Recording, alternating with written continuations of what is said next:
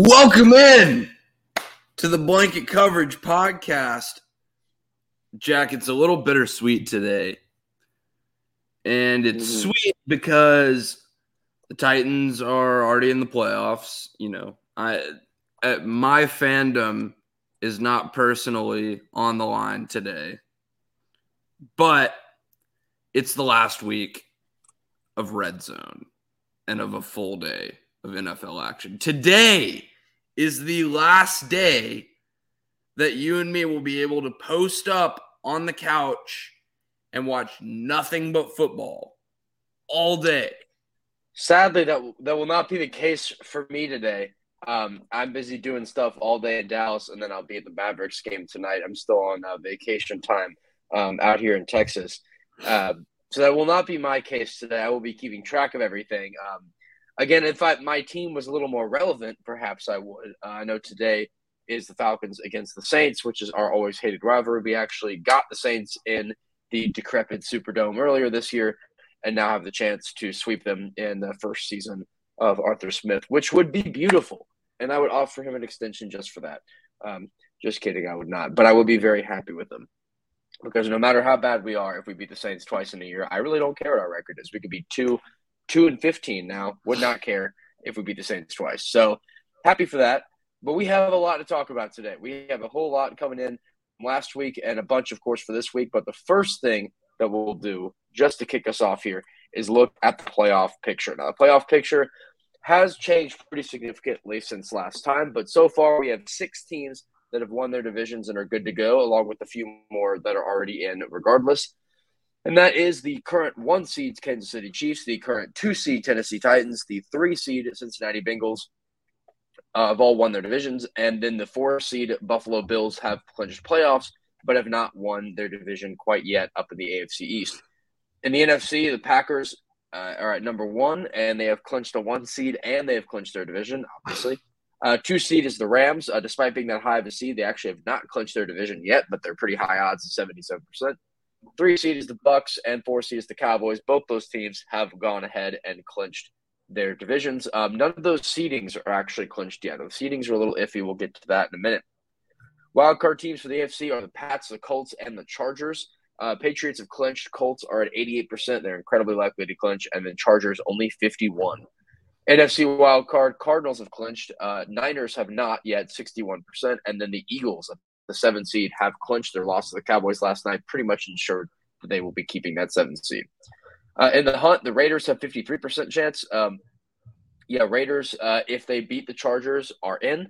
If the Chargers beat the Raiders, they are in. So the winner of that game is in. I'm pretty sure that's how it works. I know that the Chargers are in. So the Chargers are in if they win. The Raiders are in if they win. But the Chargers are out if they lose. But the Raiders actually still have a shot if they lose. So losing is not doing the Raiders yet. That's why those odds are a little bit higher. You didn't get to the most important point. That was the last part. If these teams happen to tie, the Chargers get in. The Raiders actually don't get in yet because they need one other event to happen, and that would be the Indianapolis Colts losing to the Jacksonville Jaguars. If that happens, which again, low odds, terrible odds in fact, but if the Jaguars happen to beat Colts, if it's a tie, and that means a 0-0 tie, like they don't even have to play football. They literally can just kneel it the entire game. They do not have to play football. Both teams will get in. And here's the other fun part about this. The Jaguars have beaten the Colts. I think it's in Jacksonville, right? Yeah, the last time that Indianapolis has won in Jacksonville, mind you, they play every season, 2014. So somehow, some way, the Jaguars have been incredibly good against the Colts in the last few seasons. So this situation, while incredibly unlikely, is indeed possible. So I don't know how, but some way we could see some craziness happen. Of course, this could all be for nothing, and the Raiders could win, and then it's all the playoff hunt, Jack. I love the playoff It's a lot of fun. Specifically because there is a result today in which the best team of all time, if you watched ESPN this whole year, you'd think they were the best team of all time. You'd think they were the 85 Bears or like the undefeated Don Shula Dolphins. I can't wait until the Indianapolis Colts lose to Jacksonville and don't make the playoffs.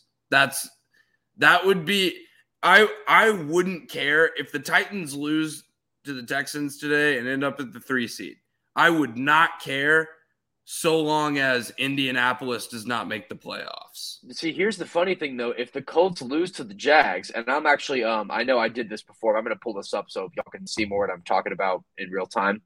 But this is quite the interesting thing right here. Let me get to share screen.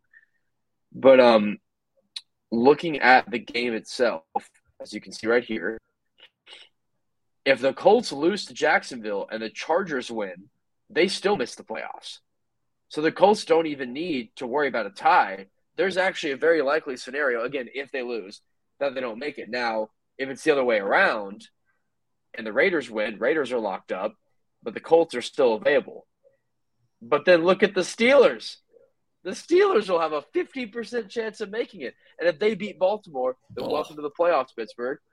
But if they lose, I'll gladly welcome the Pittsburgh Steelers and Ben Roethlisberger's old decrepit corpse of a body into the playoffs. Well, then as if long they as lose, I don't ever have to see or hear about Jonathan Taylor again. So let's say the Ravens win with Tyler Huntley, then Pittsburgh is eliminated, and then the last game up that matters is Patriots-Dolphins, which the Pats don't have anything to fight for. If the Pats win, Colts are out, Ravens are in. But if the Pats lose, then Colts are back in the playoffs. We're playing some frankly they should win that game. So games here. I love just saying, but I'm just saying that all we need. The thing is, though, is the Ravens very much could beat the Steelers. That's not out of the question. The Chargers could easily beat the Raiders. Both those teams are pretty much neck and neck. Anybody could win that game. And the Patriots are probably favored to beat Miami. So if you have those three there, and yeah, they lose, the Colts lose that game, that's win or loss you're in. But so that's what's kind of crazy here. If these games happen like they honestly very much could, that game for the Colts, you win, you're in, you're losing, you're out. But all very this possible. To say, I don't really think the Colts are going to lose to the Jags today, and the Colts Colts are winning in. No, I'm very aware that the odds are very much stacked against the Jaguars. No, but we love this. This is what we did for the college football playoffs. It's just like, imagine if in college football there was a mathematical scenario in which you knew what was going to happen with each result, and you don't have to rely on some dumb committee of athletic directors who don't even watch the games. Oh, no, but that's way more fun because then we get to fight about it and be angry all the time instead of saying, oh, this is a great system that works. Also, thank you, Adrian EA, for the comment, don't know sports with the basketball emoji. I'm not sure what it means, but we like comments. So I don't know if it means you don't like sports or we don't know sports. Either way, this is not about basketball, but we appreciate the basketball. Well, it is not about basketball, but we can talk about basketball. If you got a basketball question, send it in. We'll talk about it. Oh yeah, we're always down for questions. These teams all listed here. There's not really a point to talk about any of them, but all of these teams are eliminated, and none of their games essentially matter too much this week. Some of them do pull some strings, but at least for their own sake, all of these teams here are eliminated. But shout out Washington. We're going to have a kind of a mini talk about them in a couple of weeks, not right now, but in a little less than a month, because they will be debuting a new name and a new uniform, new everything. It only took 2 years to do it, so, it's pretty difficult, I see, clearly for the heads up there in D.C., but they finally will be getting something new. The top rumors right now are the Washington Armada and the Washington Commanders, which make me want to hurt something, because those names are terrible and it's Washington and no one will take them seriously, even if they've named themselves. They can name themselves anything. I have heard that Washington Redskins is back on the table. That name is all of a sudden available. So if they did want to take that name, I've heard it was popular for a while, so that they could take that. Though, with that kidding aside, I would actually think it'd be funny if they stuck with Washington football team. It's kind of grown on me a little bit. So I'm kind of sad that we're moving on from the Washington football team era, just because that was such a good meme name with such a weird team. So I thought that would be funny. But Good old Washington football team doing a lot of football things. The Washington football. Honestly, I think they should just keep the football team. That's what I'm saying. You might just keep it. Who cares? At first, everyone is like, this is really dumb, but then they kind of ran with it. They have the perfect color scheme to just be like the football team. And it's definitely actually dumb, but it's funny. It's actually unique. I mean, from the jump, they should have just been like the Washington Football Club. Like, call themselves Washington FC. I realize that this is not soccer, but it is football. Like, it's close enough. Football Americano. Football versus football. It's all there. We now can transition on to our Week 17 recap. This is going to be a slimmed-down version of it, given the fact that we just have a lot of games to do, and we'll sort of cut it down. And we're going to start off with our game of the week here. And our game of the week was one that was our unintentional game of the week, is my way to word that. This game was not supposed to be the game of the week. But it ended up being probably the most important game of the week. And this one was the Tampa Bay Buccaneers up against the New York Giants in a game that we thought was going to be very boring, and we didn't really bother to watch. Yet that was not the case, because in this game, we had the perhaps you could say final nail in the coffin of the Antonio Brown Bucs saga. If to catch up on the lore of this, AB had been back and forth a million times on in and out of a lot of different teams. He had the whole meltdown with the Raiders a few years ago when he got traded there and refused to play with the whole helmet issue. He had the whole situation with the Patriots where he was on there for like 10 minutes. And then he's with Tampa Bay, won a ring last year. And then this season, he was really angry. They were losing to the Jets. Apparently, according to Antonio, which is fair to be angry to losing the Jets. I don't knock him for that. But according to Antonio Brown, after the fact, he did say that he had a lingering ankle injury. He was unable to play, and he was telling the coaches, I cannot play. And basically the coaches said, screw you, you have to play. And Antonio Brown just sort of laughed and was like, well, I'm not going to do that. And then took off his pads, took off his jersey, put it on the ground, and just started running away to the end zone and just started vibing out there and just ran off in the locker room. He threw his gloves and his shirt into the stands, and people then asked why he was running and jumping around despite an ankle injury, and he said that he had been pumped full of a ton of different painkillers. And so that's the story according to Antonio Brown. Obviously, looking at it live on TV was absolutely wild. Antonio Brown has very obviously been cut from the team. He is no longer a Buccaneer officially. And, of course, Brady ends up rallying this team back to beat the Jets because, again, it's the Jets. In fact, after that meltdown of Brown, it was, I think, what was it, a 18-0 run for Tampa Bay after he left. And again, it's again the Jets. I had no point in my mind that the Jets were going to win this game. Absolutely no point that I thought. Again, up 14 late in the third quarter, no doubt the Bucs are winning this game. And it's not even a Brady thing. It's just because they're playing the Jets. I had no faith. So, congrats to the Bucs for winning a game. They really didn't even need to win this game. The Bucs have no chance of getting the 1 seed. It's impossible now with Green Bay capturing it. So basically, you're just playing for the 2 seed. But and then obviously the Jets had no advantage winning here. But strange game. The game is beside the point. The Antonio Brown situation, it's to the point where it's like the boy who cried wolf at this point. We can sit here and say we're listening to Antonio Brown and that, you know, Bruce Arians shouldn't have forced him to go into the game if he's hurt. But I also believe that to a certain extent, Antonio Brown should trust the doctors on the staff who no doubt have told Bruce Arians by this point, hey, AB should be good to go. AB was activated for this game. Why didn't this come up before the game, before AB dressed out and showed up for the game? Why wasn't this discussed before? And at this point with Antonio Brown, even if it wasn't his fault, even if he was in the right here, even if he really couldn't have played because of his ankle, it's still Antonio Brown. And this is still a situation where if he's in the right, he's still wrong because he's the boy who cried wolf. But you also can't run away from your team.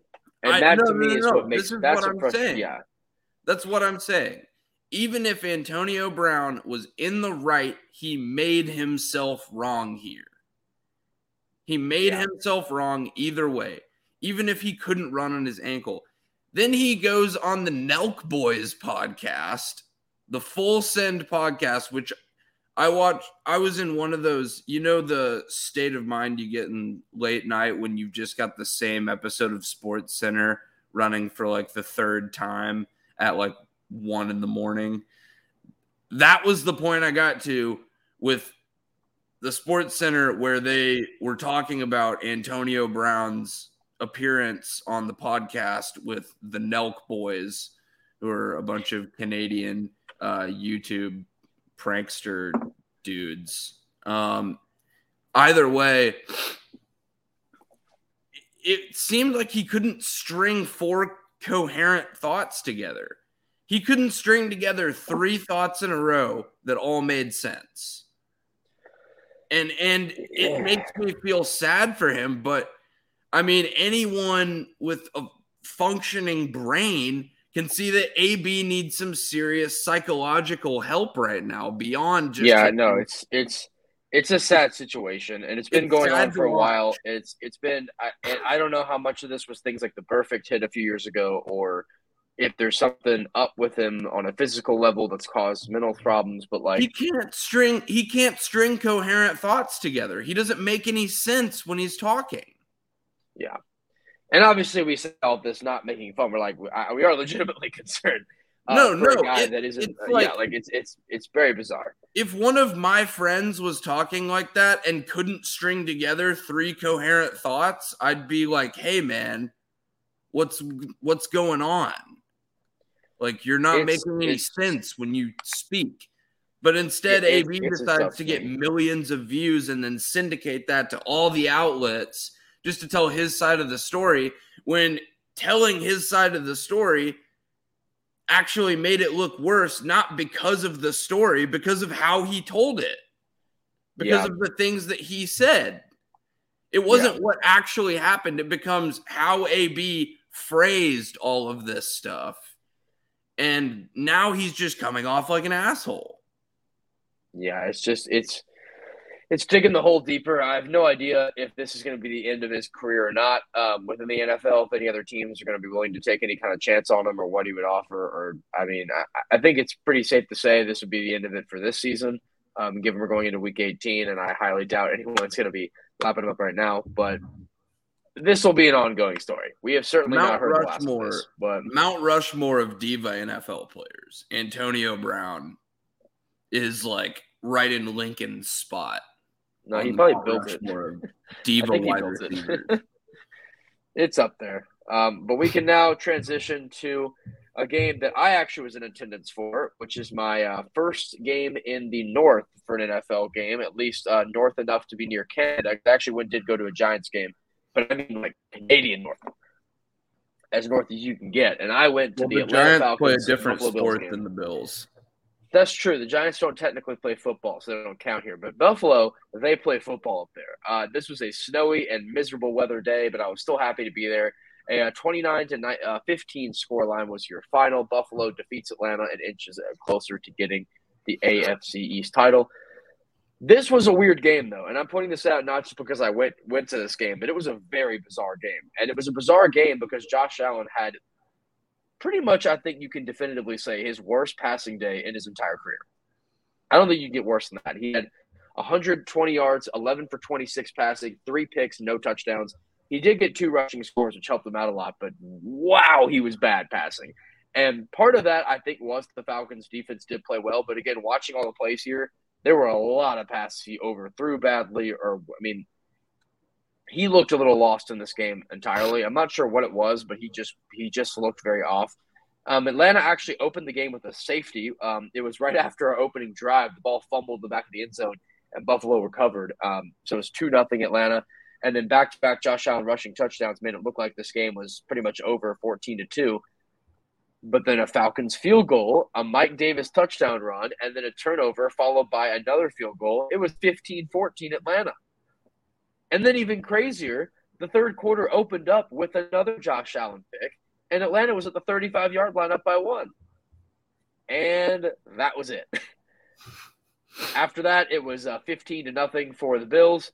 In fact, Matt Ryan had a potential touchdown to bring the game back to 1 score, but was ruled down beforehand in a very questionable call. Matt Ryan then stood up and started jawing a little bit. I think it was at Micah Hyde. And then the refs ruled taunting and no touchdown. So instead of a touchdown, it was 3rd and 15. So, of course, the next 2 passes were incomplete, and that was the end of the game. But Matt Ryan was very angry, which, you know what, he should have been, because if our rush defense is that bad, it's that bad. But here's the other point about this game, too. Even though Josh Allen was held to very little today, Atlanta's pass rush might be one of the worst pass rushes I've ever seen in my entire life. Well, Atlanta's terrible. Atlanta's front 7, and really we can extend this to both sides of the ball. Atlanta on the line of scrimmage is getting killed this year. And that's why I think they're going to have trouble against New Orleans, because what does New Orleans do really well? They control the lines of scrimmage because they've got a good D-line and a good front 7, and they've got a good O-line. And regardless of who's under center there, you know they're going to be well coached. And you know they're going to be strong on the lines of scrimmage. Atlanta's rush defense this year, talk about the rush offense. The rushing offense has been bad, good for last in the league. But the rush defense is up there. Atlanta's sitting at 26th this year in rushing defense. And that's what enables a team like Buffalo, who doesn't run the ball, to come in and run the ball all over you when they're having their worst passing day of the season. We're just not a good team. I mean, it's very obvious. We aren't a good team. But you're in NFL. I mean, you're in kind of this is what's tough, and we'll talk about this a lot more as the off season comes along, because we'll get to our teams. But this is kind of one of the last chances we're going to get to talk about the Falcons, because before the off season, Falcons are. I have plenty to talk about in the exit interview. Don't get me wrong. The Falcons are in the NBA 8 seed play-in category. They are the NFL equivalent of the Indiana Pacers or the Sacramento Kings, where you can't get that top pick. You're not bad enough to get the top pick, but you're still finding ways to win games, yet you don't get the benefit of having that high draft pick to stack your roster every single year. And I realize it's a little bit different with basketball, and there's a higher hit rate in the first round as far as NBA players are concerned. It's a little bit more of a crapshoot in football, and you have 7 rounds in the draft, and you can get a really quality starter pretty much anywhere in the first 2 rounds. But Atlanta is desperately approaching the circle of mediocrity. You say approaching like we haven't been mediocre or bad for the last Well, here's the thing: it's got to come full circle. It's got to come all the way full circle. There has to be multiple years of mediocrity and middling draft picks and almost making the playoffs. We've done that for 4 years now. Okay, so we are definitively saying that the Falcons are in the circle of suck, the cycle of mediocrity. We have been in the cycle. Our franchise is the definition of the cycle of mediocrity. It's always been our entire. I mean, we only had 2 seasons where we actually were a very solid world-beating level team, and both times we failed to do anything because the first time we weren't really the top of the top. We just had a fantastic game against the Vikings to make it to the Super Bowl, and then John Elway eviscerated us. And then you get to the next time where we actually were a really good team, and then we just choked away everything. So yeah, since that year we've not been good. We've not been awful, but without getting too much into it, are you thinking hard reset or soft rebuild? I don't know about this season because the question I have is money. Money's the problem here because, and this is where we can dive. We're going to dive more into this on the exit interview right now. Yeah, no, they've worked themselves into salary cap hell. Not as bad as the Saints, though. No, not as bad as the Saints. The Saints are projected to be $60 million above the cap next year. Which makes me very happy. But no, I think the biggest thing we need to do is we need to draft edge rushing, and we need to rebuild the offensive line through free agency, because we've tried so many times to get these young guys on the O line off of the draft, and it never has worked, and it wastes draft picks for us, and we just I can't take it anymore. We have to look for edge rushing. We need to get that stronger. It's so bad. Grady Jarrett's the only competent player on that front four, and he's getting killed. So we need to have someone else. So that's my 2 cents, because we got to move on and cover the other games. But that's what I think we should do. I'll get into way more detail. Trust me, when we get to X interviews, which, again, some of my favorite stuff of the season, we do that. But very much looking forward to that. Next up, we can move on to one of the Game of the Year contenders. If you want to talk about this, go on ahead. We've got 2 things to talk about here, and they intersect with one another. So let's first talk about Tennessee's evisceration of the Miami Dolphins. The Titans absolutely looked like a team on a mission, and say all you want about the Miami Dolphins and were they a good team and who were the quarterbacks that they faced in their 7-game win streak. The first team, by the way, to ever win 7 games in a row in a season and also lose 7 games in a row in a season. However, the 7-game win streak came to an abrupt end. Oh, we're talking about Miami. Okay, so I thought we were. Yeah. No, I'm setting up KC versus Cincinnati, and this is all going to tie full circle. Okay. Go ahead. Titans eviscerate the Dolphins. I think the Dolphins were pretty overrated all year. However, any team that wins 7 games in a row in the NFL, that's a hard feat to accomplish. You don't just go win 7 games in a row in the NFL just because you feel like it. It's a really tough thing to do. And the Titans were able to end that win streak, putting them in position where we don't need to talk about that game. That game was pretty cut and dried. It was a Tennessee blowout.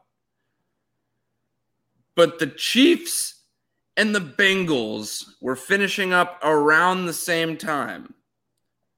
Now, the Chiefs last week had a game up on the Titans. The Titans own a tiebreaker over the Chiefs. So I was a huge Bengals fan last week. And what did the Bengals do? Joe Burrow, over 500 yards, with some of the cockiest, most disrespectful throws I've ever seen. It's literally, and he said this in the press conference, it's literally like, fuck it, Ja'Marr Chase is down there somewhere. Which he said. He literally said that in the interview. It's like the meme, which he referenced the meme. Like he's the like, meme. It's like, fuck it, Ja'Marr Chase is down there somewhere. Joe Burrow is disrespecting NFL cornerbacks right now. I mean, Ja'Marr Chase is disrespecting them too. But Joe Burrow will see his guy one-on-one and go, yep, there. But it's almost Rodgers-esque the way that Joe Burrow can just drop it in the bucket. The accuracy that he puts on the ball, the way that he throws the back shoulder to Ja'Marr Chase, the connection that he has with Ja'Marr Chase, where Joe Burrow doesn't have to place the ball perfectly every single time. Ja'Marr Chase will just find it. He's a vacuum cleaner. It's eerily similar to me. And again, they play a different style. It's not quite as polished, but it reminds me a lot of Adams and Rodgers. It really does. No, and that's the kind of game they play. As much as I hate to be a Falcons fan and how much it pains me, I'm just very glad I'm not a Ravens, Browns, or a Steelers fan, because then I would have to hate Joe Burrow. But yeah, this guy is unbelievable. Ja'Marr Chase is like not even close running away with Offensive Rookie of the Year. It's almost kind of a joke to compare to anyone else at this point. And yeah, this team has been incredibly impressive. Bengals with this win clinch the AFC North, which is a crazy sentence to say. but the Bengals did it this year. They have been outperforming everyone in that division. We'll get to how disappointing that division is later on. We can get to our exit interviews, but really impressive game here. We do need to keep moving on though, because we're starting to get that on time for me at least, because I'm still doing a bunch today, so we gotta move on. But next up we have the Indianapolis Colts up against the Las Vegas Raiders. And this one was hilarious because the Raiders actually won this game, which neither of us predicted this at all. Which that was fair of us not to predict this. But wait. Wouldn't have thought that. I thought the Colts were the most talented, best team of all time with 7 Pro Bowlers on their roster. As a neutral fan here, because obviously you are not a neutral fan, but which is okay, but as a neutral fan, they're still 9-7, and even 9-6 coming into this game. Did they overperform their season expectations? Absolutely. Is Jonathan Taylor playing like an elite running back in football? 100%. Is this game not on him? Also, yes, because this was the first time all season that he ran for over 100 yards and did not get a victory too, which also shows to the fact that we forget about the Colts still have Carson Wentz as a quarterback. So there's still things that are tough for them. We don't forget. Oh, you no, forget. No, I will never forget that Carson Wentz is captaining the Colts. I mean we as a society, not me as an individual. Of course, I will always make fun of Carson Wentz. You know that I don't let Carson Wentz slide when he does dumb things. And he really wasn't even that terrible on this game because he had 16 for 27, 148 yards and a touchdown. He was by far not the worst quarterback that played in this week's football. So I'm not saying that. The bigger issue was the fact that the Colts basically dominated the entire third quarter and had pretty high odds to win the entire third quarter, and then completely blew away the fourth quarter. That was their problem. So that was the issue here, is that the Colts went down, got a field goal with 2 minutes to go, and then let Derek Carr drive all the way down and get a field goal to end the game, which I do have to say, just on a side note, those are my least favorite NFL games. When a team scores a field goal with like 2 minutes left, and the other team goes like 40 yards and kicks a field goal to win. I never find those games fun. Let me stop you here. You're saying that the best team in the league, the most talented team of all time, the media darling, the team you don't want to see in the playoffs, is 9-7 and didn't even win their division? Okay. You act like no other teams are getting any kind of attention either. The Colts are only getting all this is because since Henry's injury and really over the whole season, there have been a lot of players that have outperformed expectations for Indy. Just like what we had preseason, which most everyone else had too, no one had any expectations for the Colts to really do a lot this season, and they've genuinely had a solid year. No matter what you say, they've had a solid year. So it must be really tough that after all this, the Colts are still fighting for their lives in Week 18, and by the divisional round of the playoffs, Jonathan Taylor will no longer be the best running back in the league. All I'm saying is that the Bucs need to win their division either. You don't need to win a division to still – and I get it's a totally different team, but I'm just saying that you don't necessarily need to – you can be barely making the playoffs and still make a run or easily be in and choke early. No. Which we know. That's why – that's the reason why we forget that Carson Wentz is actually Tom Brady. I do. I'm okay. You know what I mean, though, and I'm also saying too that I still have very, very high convictions that there's going to be some kind of stupid fluke where the Packers don't win the Super Bowl despite having this incredible of a team. Something's going to happen. So every time. It's called the Tennessee Titans. No, it's called somebody in the NFC. I still think they're going to watch them choke and not make the Super Bowl. Watch it happen. Next up, we have. Trust me, I don't want to see Rodgers in the Super Bowl. No, I don't think he blew up if he made it. But Arizona versus Dallas is our last game we're going to highlight here of this week. Most of the other games end up not being as significant. And this one was probably second in game of the week. Cardinals outlast the Cowboys with the controversial no call and a fumble, and they do stay in the race for the NFC West. Dallas do officially lose the 1-seed possibilities, and they also lose Michael Gallup to an ACL tear. So not the best week for the Cowboys. We'll get to their Week 18 performance pretty soon. But, yeah, this game was one that I think we actually both called Dallas here because we both were kind of out on Arizona winning this game. But, but this is a pretty impressive win. Obviously, Arizona needed to win this game. The Cowboys have played very solidly all season. Gallup actually got a touchdown before his ACL tear. But the Cardinals were kind of supposed to win this game kind of the whole time. Only a few points throughout the entire contest where the Cardinals not favored to win, with the exceptions the very beginning and a bunch during the end of the first quarter. But overall, this is a very solid game for Arizona. They actually never trailed, despite the Cowboys scoring very late to bring it to be a 3-point game. But yeah, this was a very impressive game for the Cardinals. We know they've been really, really high and then really, really low, but I think they could still be an interesting team come playoff time. I know we'll get to them a little bit more down the road, this was the nap game. This was the nap game of the week.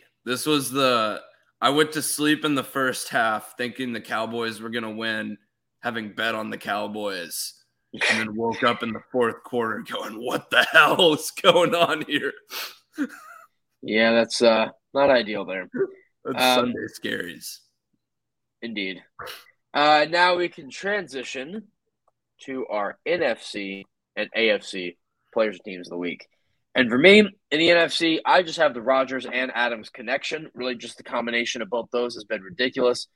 They did an excellent job this week as they tore the Vikings apart in a very predictable win. That win actually got them the 1 seed this week. So that did not really surprise me at all. So that got that. And then my team of the week for the NFC is the Arizona Cardinals for getting past a tough Cowboys team. So what's your NFC player of the week? My NFC player of the week is Antonio Brown. Sadly, no longer can be an NFC player of the week anymore, but but he got it this week. Yeah. No, I had to give it to Antonio Brown because for all the shit that I've talked about, Antonio Brown, if this is Antonio Brown's last game in the NFL, which it might be, but also I think they would give Ted Bundy a contract if he could throw a tight spiral. That's not wrong. Antonio Brown, if not for his own doing and him being a certifiably mentally unstable person, Antonio Brown would be a top 5 receiver of all time. Talent-wise, he is a top 5 wide receiver of all time. You look at the run that he had for 3-4 years in Pittsburgh. It's up there with some of the best. I mean, 100-plus receptions. We're talking 1,400 yards. We're talking 12 touchdowns. We're talking big wide receiver numbers, big boy receiver numbers. And he still has that talent. He's not past his prime. It's the fact that he can't stay on the field at this point in his career. And at this point, he can't get on the field. But I did want to shout out Antonio Brown for just taking his shirt off and running off the field. I was surprised we didn't get the Ohio State double birds. You know what I'm talking about? Yeah, that also could have happened. Mind you, it was at the Jets too. Just to mind you, I didn't mention that earlier, but this game was at the Jets, which made it all the more funny. Yeah, and the Jets fans were like getting hype as AB was. There was a game going on the field, by the way, and AB was like in the end zone, like jumping. Yeah, this was not during a timeout. This was during the game. This was like during the football game, which is the best part. That it was. I remember watching it on Red Zone, and Scott Hansen was so confused. I've never seen Scott Hansen more confused in my life. Scott Hansen was in shambles. Anyway, my NFC team of the week is Green Bay. We can move on. We can stop about AB. My AFC player team of the week player is sadly Devin Singletary, and not because he ran all over the Falcons, but more the fact that the Bills had to basically completely change up their game plan to win a game that was not looking their direction, and it ended up going their way. And I do think that if they played like this against most other teams, that would not have happened. But Devin Singletary did quite literally put the team on his back and ended up succeeding. So I got to give him credit there. I think it's super important for them. I think it's super important they got the right. They needed that. They needed that going, which again was unfortunate for my sake, but was still fun to be there. Bills fans are indeed insane. They're crazy. It was so much fun though. Like it's not a knock on them. They're just like the passion of that fan base is ridiculous. When the Bills fans invaded Nashville for Monday Night Football, I was like prepared for the storm, and they couldn't have been any nicer. The Bills fans were so nice, great people. I got knocked on for being a Falcons fan, but it was the most like I don't know how to word it, but it was like the most like kind of fun knocking The on. Like people there was of never any Western like New York. nobody was mad. Nobody was like angry or Yeah. like it wasn't like Philly fans. But it was more like when I was walking by, for example, because it was snowing, I wrote "Rise Up" in like the snow on like a plaque, and a Bills fan behind me like wipes it off, and he's like, "No, no, no, don't you be doing that!" And I was like, "Ah, I got you." It was the most like having fun. Like they were never. It was very an much incredibly a fun nice bunch, an elite fan base. Yeah, they are. I did actually see a few broken tables going back to the car at the end of the game. I was very happy. I was very happy to see that. But no, they were very welcoming, very inviting. They were a good group of folks. I actually did see one group, which just to mention this before we move on, because I thought this was really funny. But the Bills fan was sitting there, and he had Bills hat on and a Georgia jersey. And I was like, "Are you a Georgia fan?" He's like, "Oh yeah, I'm a huge Georgia fan." And my friend next to me is a huge UT fan. He wore a UT jersey, and I was like, "And I'm Falcons, Georgia Tech, TCU." And they just looked at me and laughed. And they were like, "Man, you can't win today, huh?" And I was like, "No, I can't." But it was just so funny. Like, what are the odds? The people sitting right behind us were Georgia, UT. That's your arch nemesis. I was like, that's crazy. And so I just thought that was just a wild coincidence of I'm like the only person in this stadium that has a Georgia Tech background and went to TCU. There's no way anyone else in that stadium had that. So I was like, yeah, that's pretty cool. But lastly, my AFC team of the week is Cincinnati. Just for a big win. I think that's a pretty easy pick right there. Yeah, my AFC team of the week, player of the week, Jamar Chase, broke the rookie receiving record, over 200 yards receiving. Yeah, I think it's pretty obvious. And my team of the week is Cincinnati for getting the job done, paving the way for the Titans to clinch the number 1 overall seed. But I thought our season was over, Stephen A. Oh, you can't listen to that just doesn't count. Come on now. You can't put all that. You wasn't the only one who said the Titans season was over. Yeah, but you're also realizing that they got to get clicks and got to say boisterous things. So it boils down to a bunch of nonsense. Everyone likes to say boisterous things about the Titans. Speaking of you need to check out my Twitter if you haven't, because I went on a rampage. Oh, I figured. Last Sunday. But speaking of boisterous things, that probably will get wrong. Lock of the week is up next, which I am horrific in, but we're going to test it out again. And this week, I'm going to go with Washington -6.5 against the New York Giants, purely because the Giants' offense has been one of the most impressive things I've ever seen in my life. And I think they're going to blow it. So I'm going to go with Washington in this game to go ahead and cover. I'm going with Green Bay. We don't know how much of this game Rodgers is going to play. We don't know really how many players for Green Bay are going to play. But I'm going with Green Bay -3 because I just trust the Packers. I trust their coaching staff. I trust even the back end of their roster. And they're playing the Detroit Lions. So Packers -3. It's an easy one. Yeah. Now we have the Week 8 team preview and picks. We're going to try to pretty much streamline this just to not take too much time up. But the 2 games that have already happened that obviously we will not be previewing is Kansas City against Denver and Dallas versus Philly. KC ended up winning this game, and actually a really back-and-forth game. Tyreek Hill was dealing with an injury, so he was really bad in this game, but Kelsey got a touchdown. KC was actually down 4 in the third quarter. They outscored Denver 11-3 in the fourth. Denver ends their season at 7-10, and Chiefs again haven't clinched the 1 seed, but are currently the number 1 seed as we were talking, but do need a Titans loss. Vic Fangio is also now fired. The Broncos head coach is now officially out and done, so the Broncos will be shopping for a new head coach. So pretty predictable there, but yeah, this game was a very weird one, but Kansas City still got the job done. Any other side notes on this? No, Vic Fangio fired after I picked him for Coach of the Year. Oh, I forgot about that. Oh, no. Yep.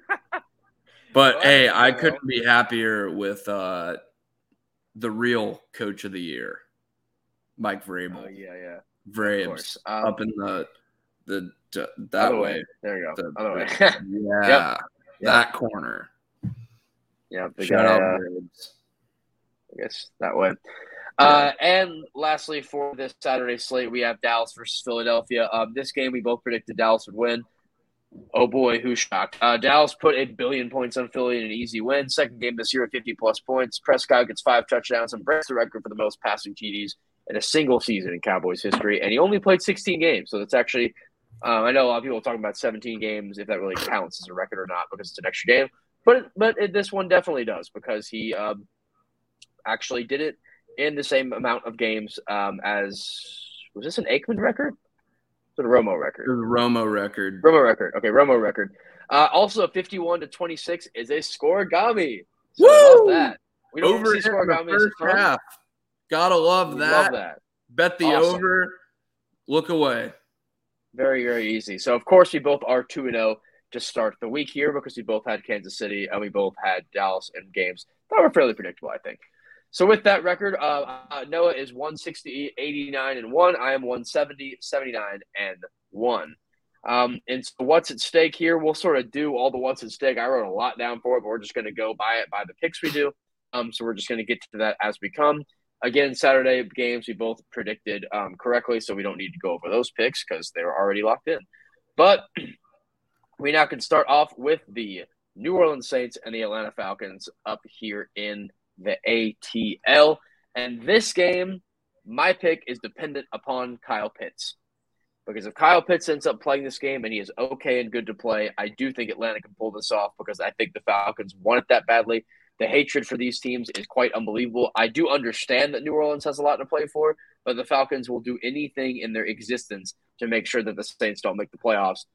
But I think without Pitts, they aren't good enough to do it. But I think with Pitts, the Falcons are good enough to do it, because we figured out the Saints. We tend to play better against New Orleans than the rest of our competition most years. We already beat them in New Orleans. I get Simeon was starting at quarterback, but still.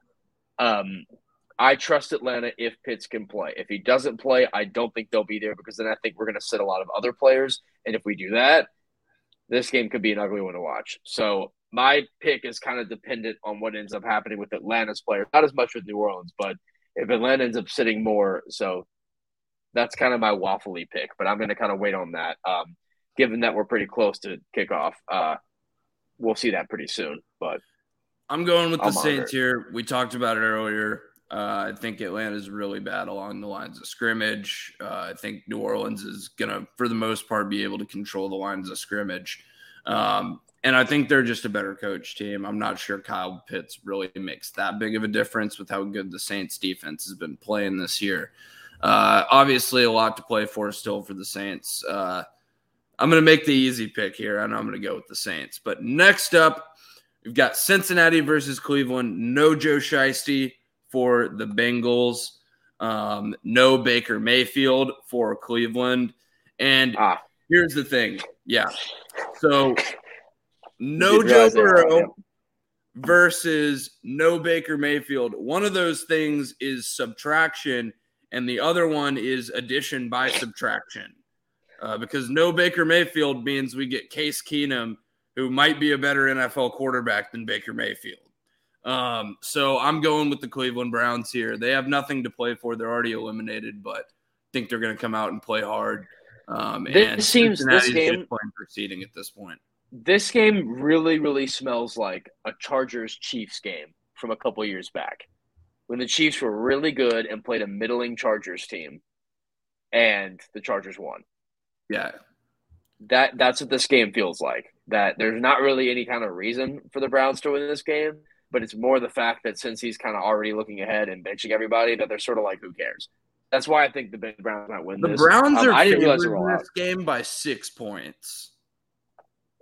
I think Vegas knows that. I think seriously, because since he's just going to come into this game and sort of be like, who cares? We're already in. There's nothing to play for. So and the Browns get the chance to screw their team over. I'm just saying. That's what I think.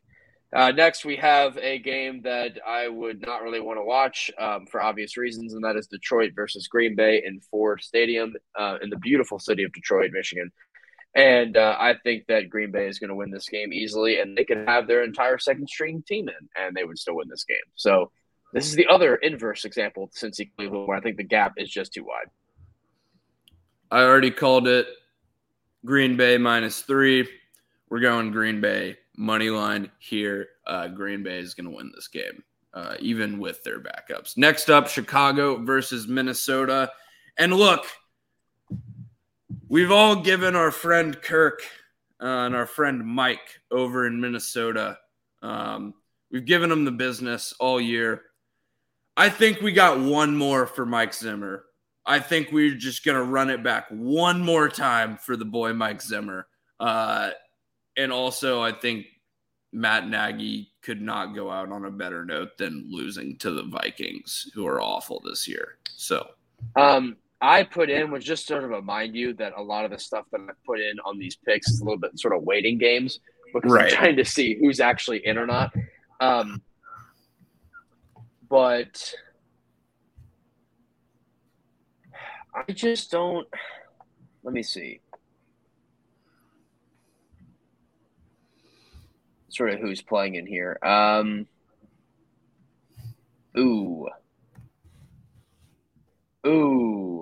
forgot about that. Okay.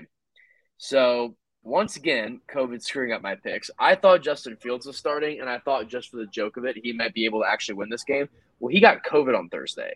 So Justin Fields is out for this game. Oh, sick. Which are we getting Foles or are we getting Dalton? Because this is a big question. Okay, I will actually look that up right now. Who are the Bears starting at quarterback this week? Yep. Apparently, as of 40 minutes ago, that no matter what happens today, Matt Nagy is going to get fired after today. That's now official. So, all right. Finally, Chicago fans rejoice. Is Matt Nagy just like a slightly better Adam Gase? Bears announced the quarterback today. Andy Dalton is starting at quarterback against the Vikings. Official.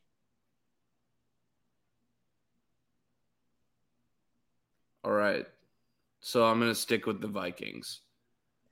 I'm going to change to that too because they're playing everyone that matters. If we got Big Dick Nick in the game, if we got Big Dick Nick in the game, that's different. I might consider him actually. I might consider him, but Dalton, I have no faith. Yeah, no, I have no faith in Dalton. This one's going to be easy. The football team versus the Giants, and the Giants had negative 10 yards passing last week, which I believe is the worst. I believe is the worst passing day in the history of the modern NFL. So for that reason, I will be picking Washington because the Giants are a joke of a franchise. Absolute poverty franchise. They have nothing going for them. They're going quickly downhill. And as someone who dislikes the Giants and never wants to see them on my television ever again, I'm happy for them. Truly happy. Just going down the toilet, entire franchise. Sell the team. This is it's a shocking team.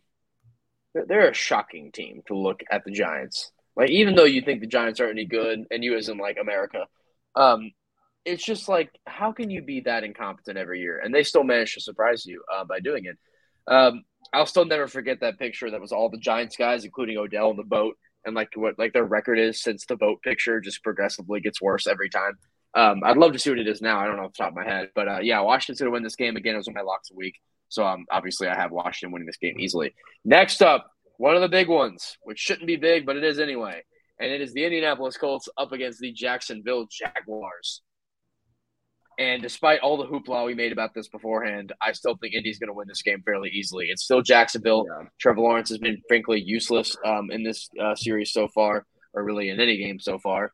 And not to knock on Trevor Lawrence because I know that he's still a rookie with absolutely nothing to work with. So I do feel for that. I really do.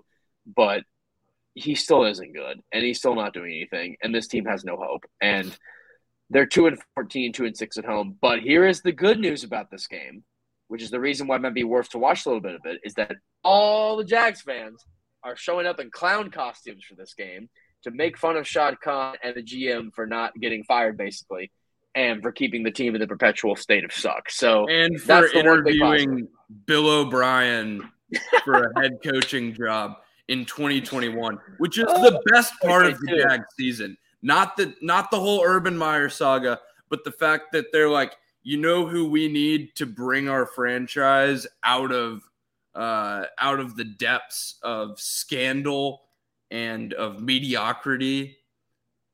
Bill fucking O'Brien, who single-handedly tanked an entire franchise with one stroke of the pen. In the last 5 games that Trevor Lawrence has played, he has thrown 1 touchdown and 7 interceptions.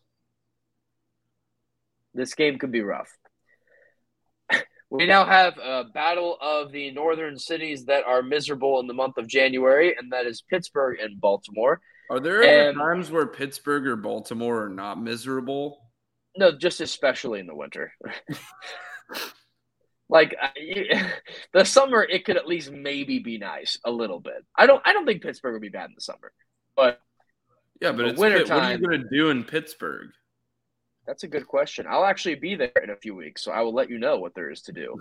But let me know. I'll be I got passes, so I'll be covering the Syracuse Duke game in Cameron Indoor, the Syracuse Pittsburgh game at Pitt, and then the Boston College game in Massachusetts. So I'll be doing those 3 games, which would be pretty cool. So I'll get to see those out. The good news is that if the Pittsburgh game gets canceled, there's a Penguins game that night, so I'll have at least something to do in Pittsburgh.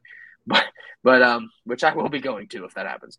But Steelers Ravens up in M&T Bank Stadium in Baltimore, Maryland. Obviously, both these teams are not very good this season, but both these teams shockingly still have a chance. Pretty obviously that the loser in this game is very clearly going to be gone and done. But the winner in this game actually does have an outside shot at making something happen. So that is a little bit crazy, but there still is a chance. Obviously, the Steelers do have better odds to get in with a tie instead of a loss. They're 8-7-1 versus the 8-8 Ravens. But overall, this game, the Steelers' odds only go up to 14% from 7% with a win, and the Ravens' odds go from 2% to 3%, even with a win. The Ravens are very, very unlikely to make it. They also have to have the Raiders win. They also have to have the Colts lose. And then they have to have the Patriots win. So if you're a Ravens fan, you got to pull for the Ravens, you got to pull for the Raiders, you got to pull for the Pats, and then you make it. But unless all 3 of those games go in exactly that order, that's probably not going to happen. And 4, you have to have the Jags win. But while the Patriots actually could very likely win, and even if the Patriots lose to the Dolphins, the Ravens are actually automatically eliminated no matter what happens to them. So that game has to go their way. But basically, it's very much difficult that's going to happen. Despite all of that, I'm going to be going on a little bit of a limb here, and I'm going to think the Ravens are going to win this game. And the reason why is because Pittsburgh has been god-awful on the road. They're 8-7-1, but 2-5 on the road. And the Ravens, being 8-8, are 5-3, a little bit stronger at home. Now, I get Lamar Jackson's not playing in this game, but we do have Tyler Huntley coming back, and I think that he can do a little bit of damage to this Pittsburgh defense that has been solid, but hasn't really been that much different than Baltimore this season. Overall, in yards allowed, they're basically the exact same, only 2 yards off. And the Pittsburgh defense has given up a lot on the ground. And what have the Ravens done especially great on defense this season? Protect the run. They've only allowed 85 yards per game on the rushing ground, which we know what Najee Harris is capable of doing, especially with this offense. He has been very solid this season as a rookie, and he could definitely be very limited against Baltimore that actually has a great rush defense. So that's my reasoning. This game is very much a toss-up game. There's Baltimore by 3 with a lot of players out. I think this is they're not really a bad pick here, but I'm going to go with Baltimore. I'm going to go with Pittsburgh. I think we get the greatest old man game of all time out of Ben Roethlisberger. It could be, in fact, in all likelihood, probably will be Ben's last game in the NFL. I think we go out with the ultimate old man game, just some high highs and some very low lows. I think this is going to be a roller coaster ride, and I'm going with the Steelers on that roller coaster ride. This one's going to be a quick one. Tennessee versus Houston, and Tennessee clinches the 1 seed with a win. Yeah, this game is pretty clearly Tennessee. I had no doubt about this looking at it. I have full faith they're going to win this game. If they do lose this game, I do get to make fun of you next episode. Be aware of that. If you lose to Houston and lose the 1 seed, definitely going to make fun of you because I want to get the win. I want to improve my record. I don't want them to lose this game. I will allow you to make fun of me. $17 tickets. Yeah, I've also $17 tickets. Got the Titans in case anyone was confused about that. We have the Jets versus Buffalo. This one's going to be an easy one. Going with Buffalo. You want to know how much ticket prices are starting for this game? $6.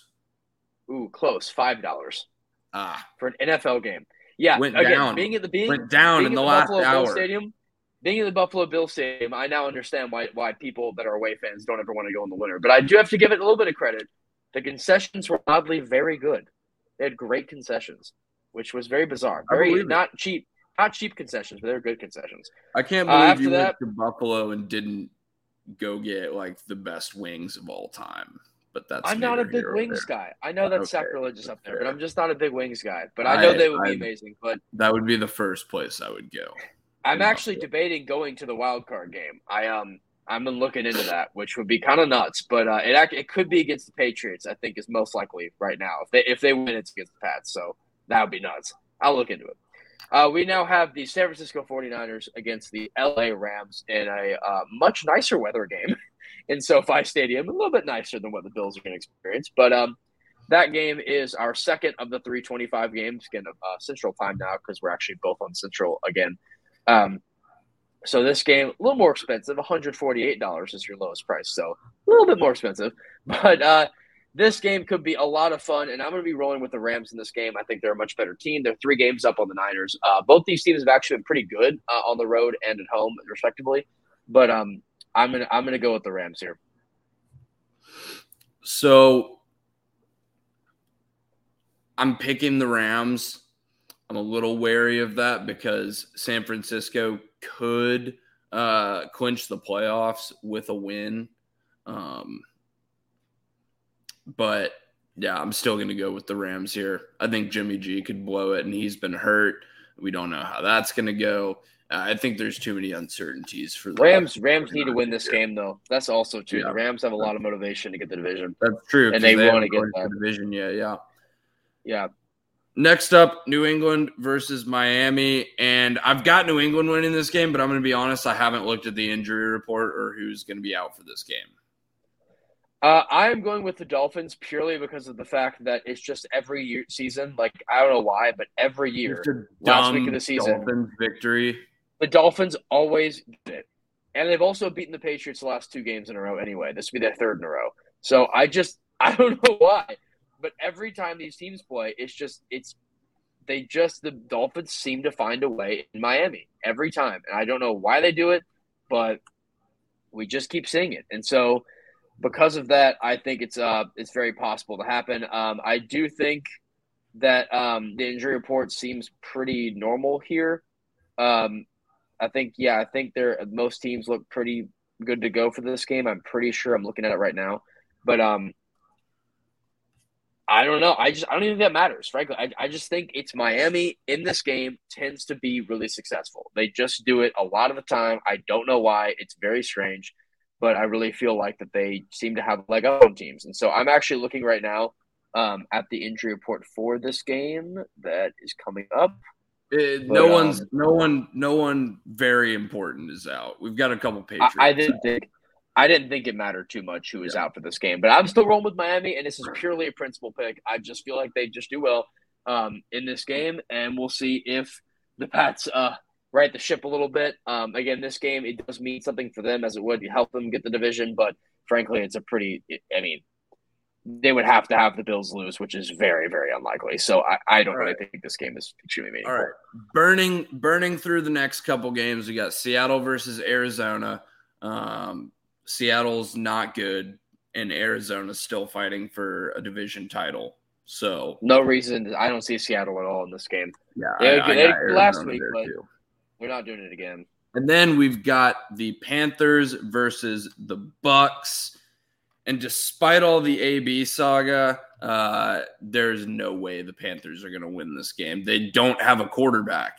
They don't have anyone that can functionally play quarterback in the NFL. The Panthers are a truly sad franchise. Again, we talked about this before, but as much as it is to be sad to be a Falcons fan, God, being a Panthers fan would suck. So they're down horrendously right now. They're not going to do anything in this game.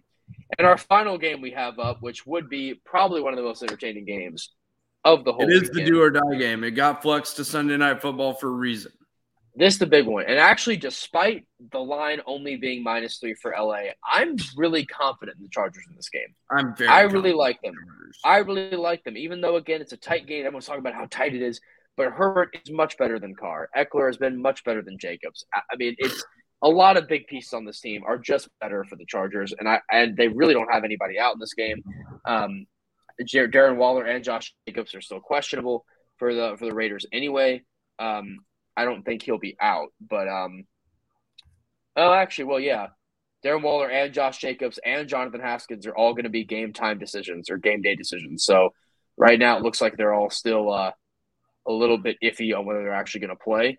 But I just don't have I don't really have a ton of faith in this team, unfortunately. I don't have a lot of faith in what the Raiders can do here, even though I commend them on having a great season. I think specifically the game from 2 weeks ago leaves a lot of fans with bad taste in their mouth after watching the Chargers kind of blow it. However, that was their COVID game. They got everybody back. I think they're a significantly better team than the Raiders. And yeah, I've got Chargers big in this game. Yeah, I like that Chargers too. -3. But that will do it. If that is all for you, Jack, that is all for me. That'll do it for this episode of the Blanket Coverage Podcast. Once again, we thank you so much for listening. We will be back this week. But quickly, let's get a national championship pick. Who you got? We don't have to break it down. I just want to pick. I know. I had Georgia to beat Michigan to try to jinx them. And it failed. And Georgia won anyway. So because of that, I'll go with Alabama because apparently the jinx doesn't work anymore. So I feel better about that. I gotta go. I gotta go with Bama. I don't want it to happen. I want Georgia to win. I want the much want East to finally get some credit. But I don't know. No, I can't. I can't pick against Nick Saban.